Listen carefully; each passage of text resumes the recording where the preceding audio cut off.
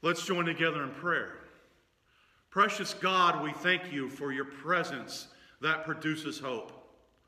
Precious God, we thank you for a hope that sparks miracles.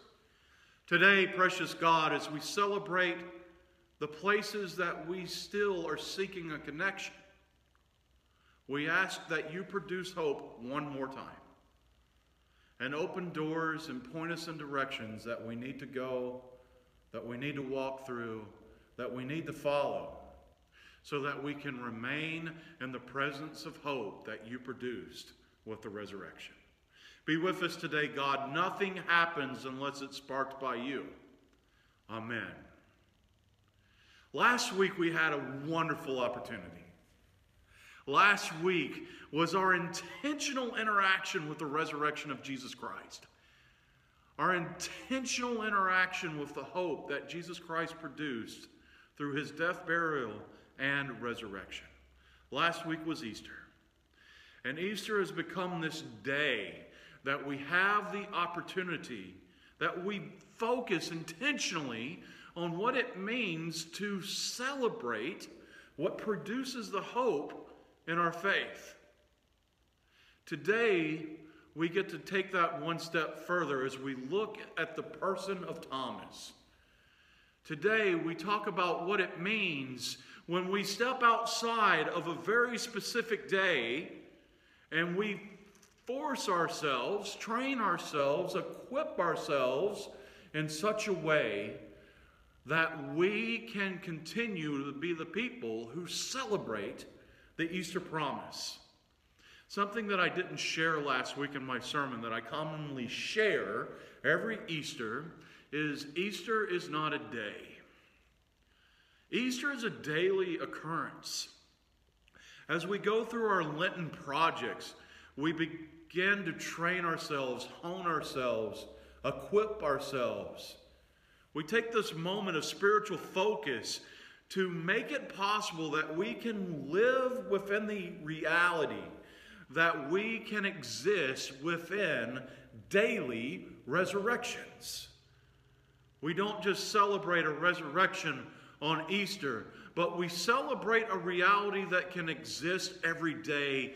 Easter is every day.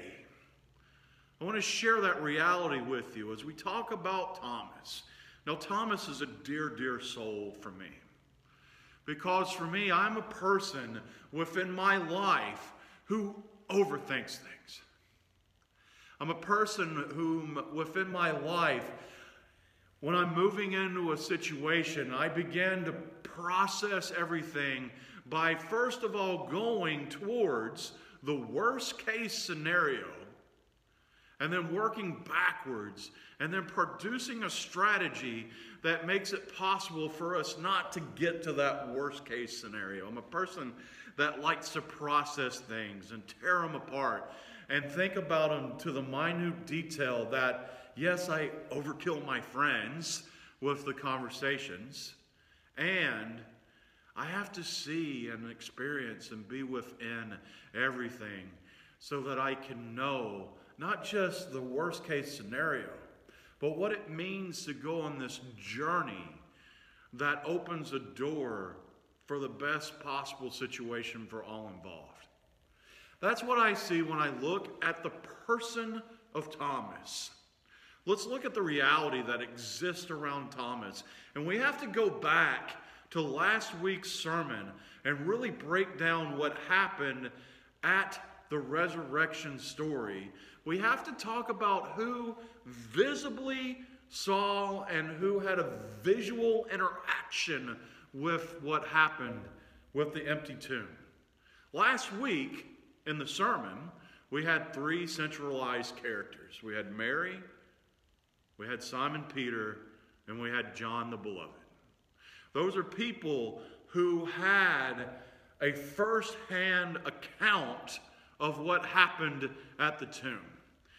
Now, last week, within the sermon, we saw John and Simon Peter go to the tomb, and John and Simon Peter saw things.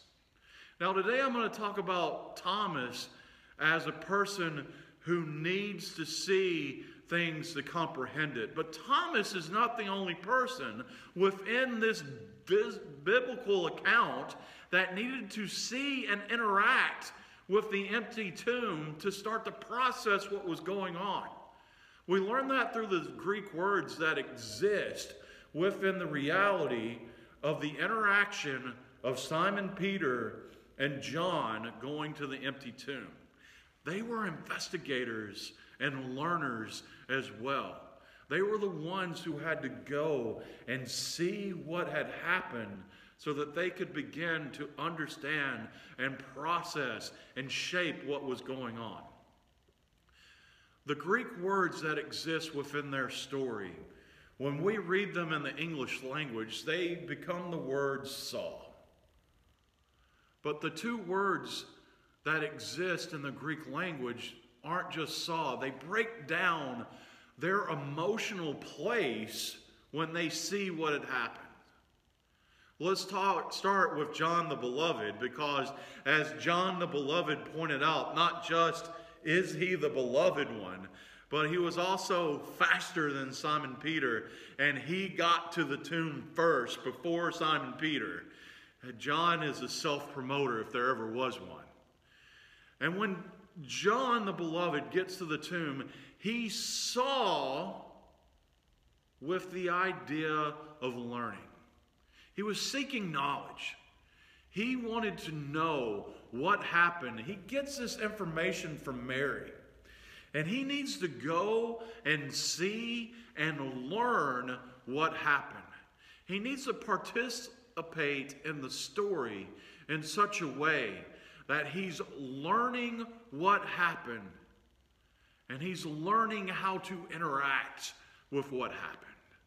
John was a learner.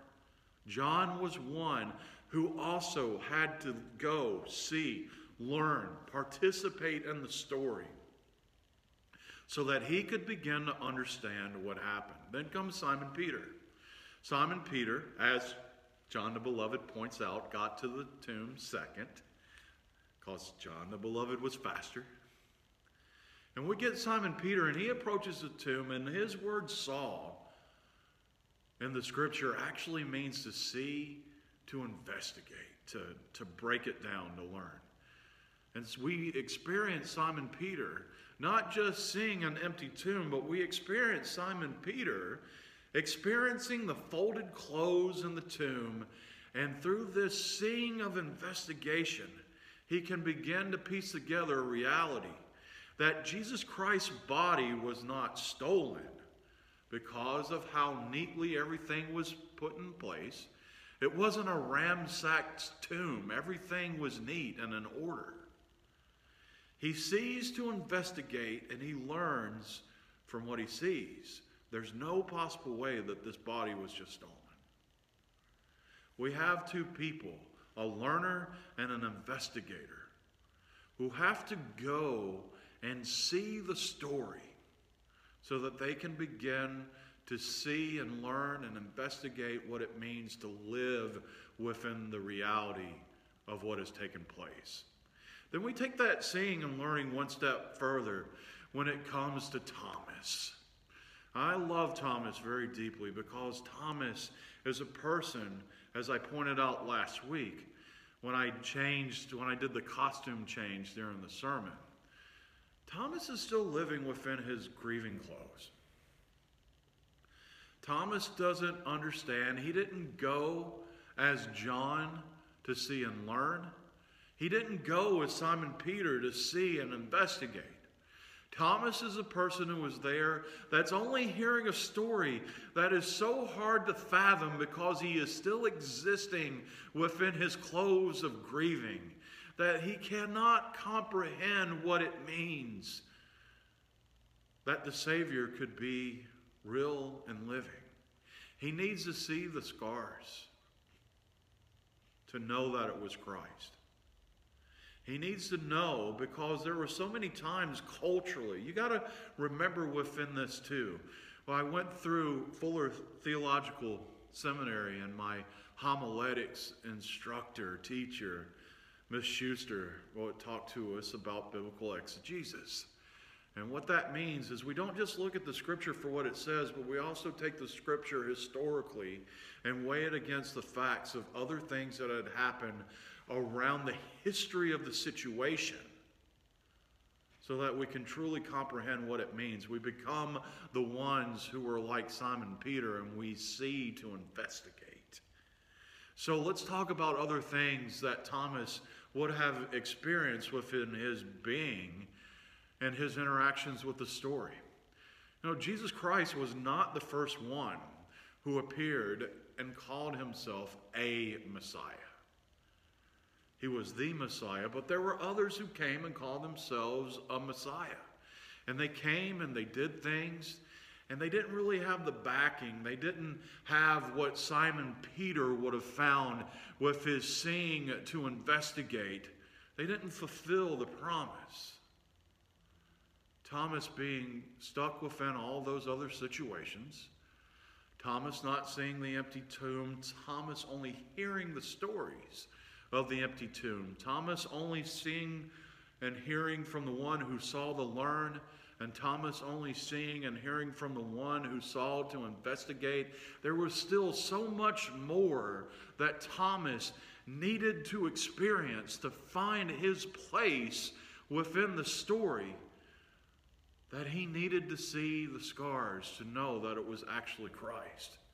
Thomas was stuck, and others who came through the history of being, through the history of time, the others that called themselves Messiah, so that he could learn the reality of the Messiah. So when Jesus Christ walks through the door, and he walks over to Simon Peter and shows him the scars on his hands and the scars on his side, Thomas finally has the connection that he needed so that he could find his place in the story. That's what I want to talk to you about as we look at the reality of Thomas. Thomas has become, through time, through colloquialisms, a phrasing that we use to people who doubt things and never quite find a reality within what they doubt. We call so many people in our lives doubting Thomases, and it's a phrase of chastising them. When we call someone a doubting Thomas, it's a person that we feel that will only ever doubt things at the expense of finding a reality that exists outside of something that they understand. But through my reading of this scripture, through my interaction with this scripture, that's not what I see when I hear the story of Thomas. I see someone much like John who needs to see to learn.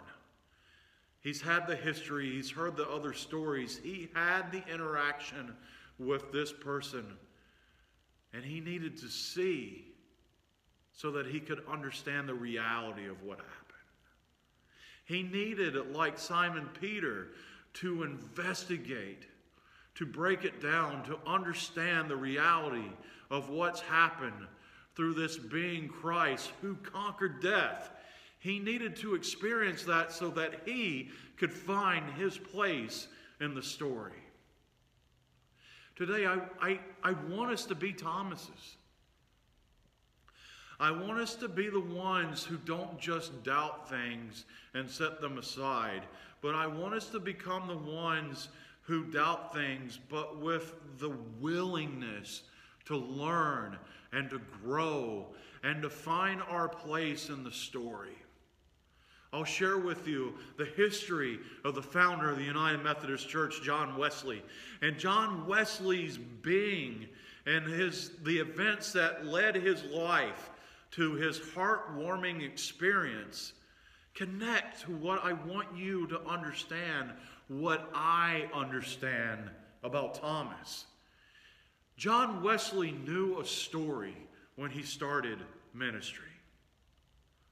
John Wesley knew the story of Jesus Christ. He knew the story of the resurrection. And he knew it, and he wanted to participate in it. And he did so much to try to participate in it. He started holy clubs. He became a priest in the Church of England. He tried all these things. He wanted to be a great servant. Through the Bible studies and the teachings of his mom at their daily dinner table, that he heard the story so many times that he wanted to be a part of it. He goes to Georgia and the colonies and tries to start an orphanage. And the orphanage becomes such a great failure that John Wesley returns to England heartbroken. But as he returns to England heartbroken, he in his doubting spirit has a moment just like Simon Peter that he begins to see with the heart of investigation.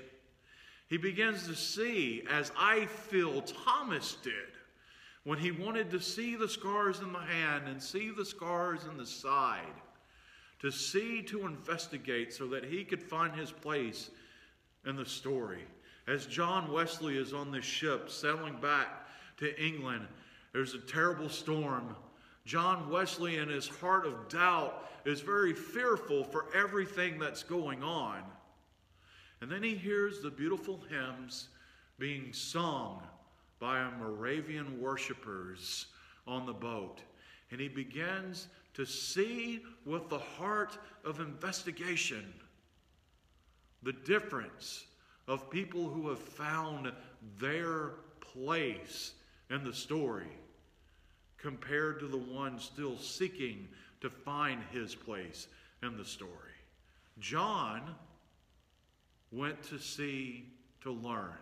Simon Peter went to sea to investigate.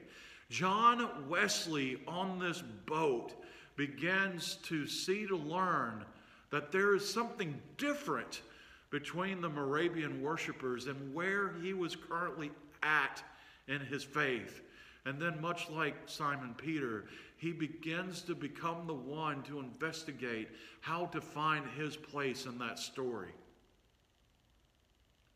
As he goes back, he goes to a worship service, he's sitting in the back row, and he hears a sermon and he hears a message that opens a door of reality to him that John Wesley explains as his heart being strangely warmed.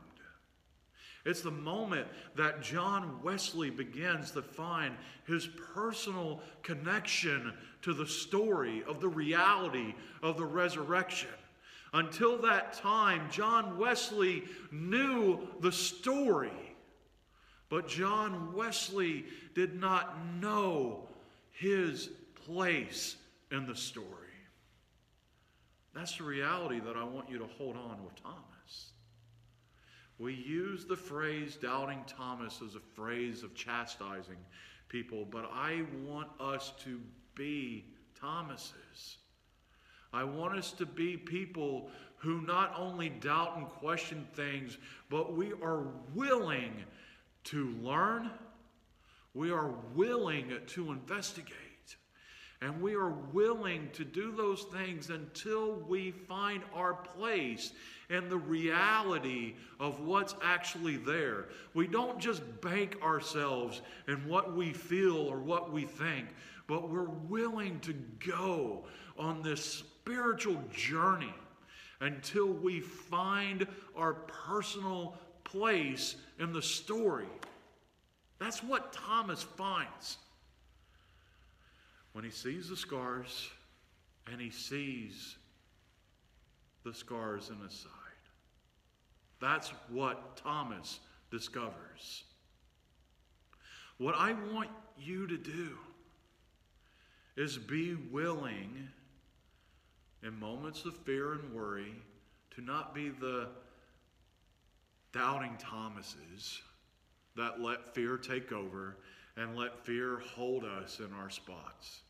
But I want us to be the Thomas that's willing to learn, like John the Beloved.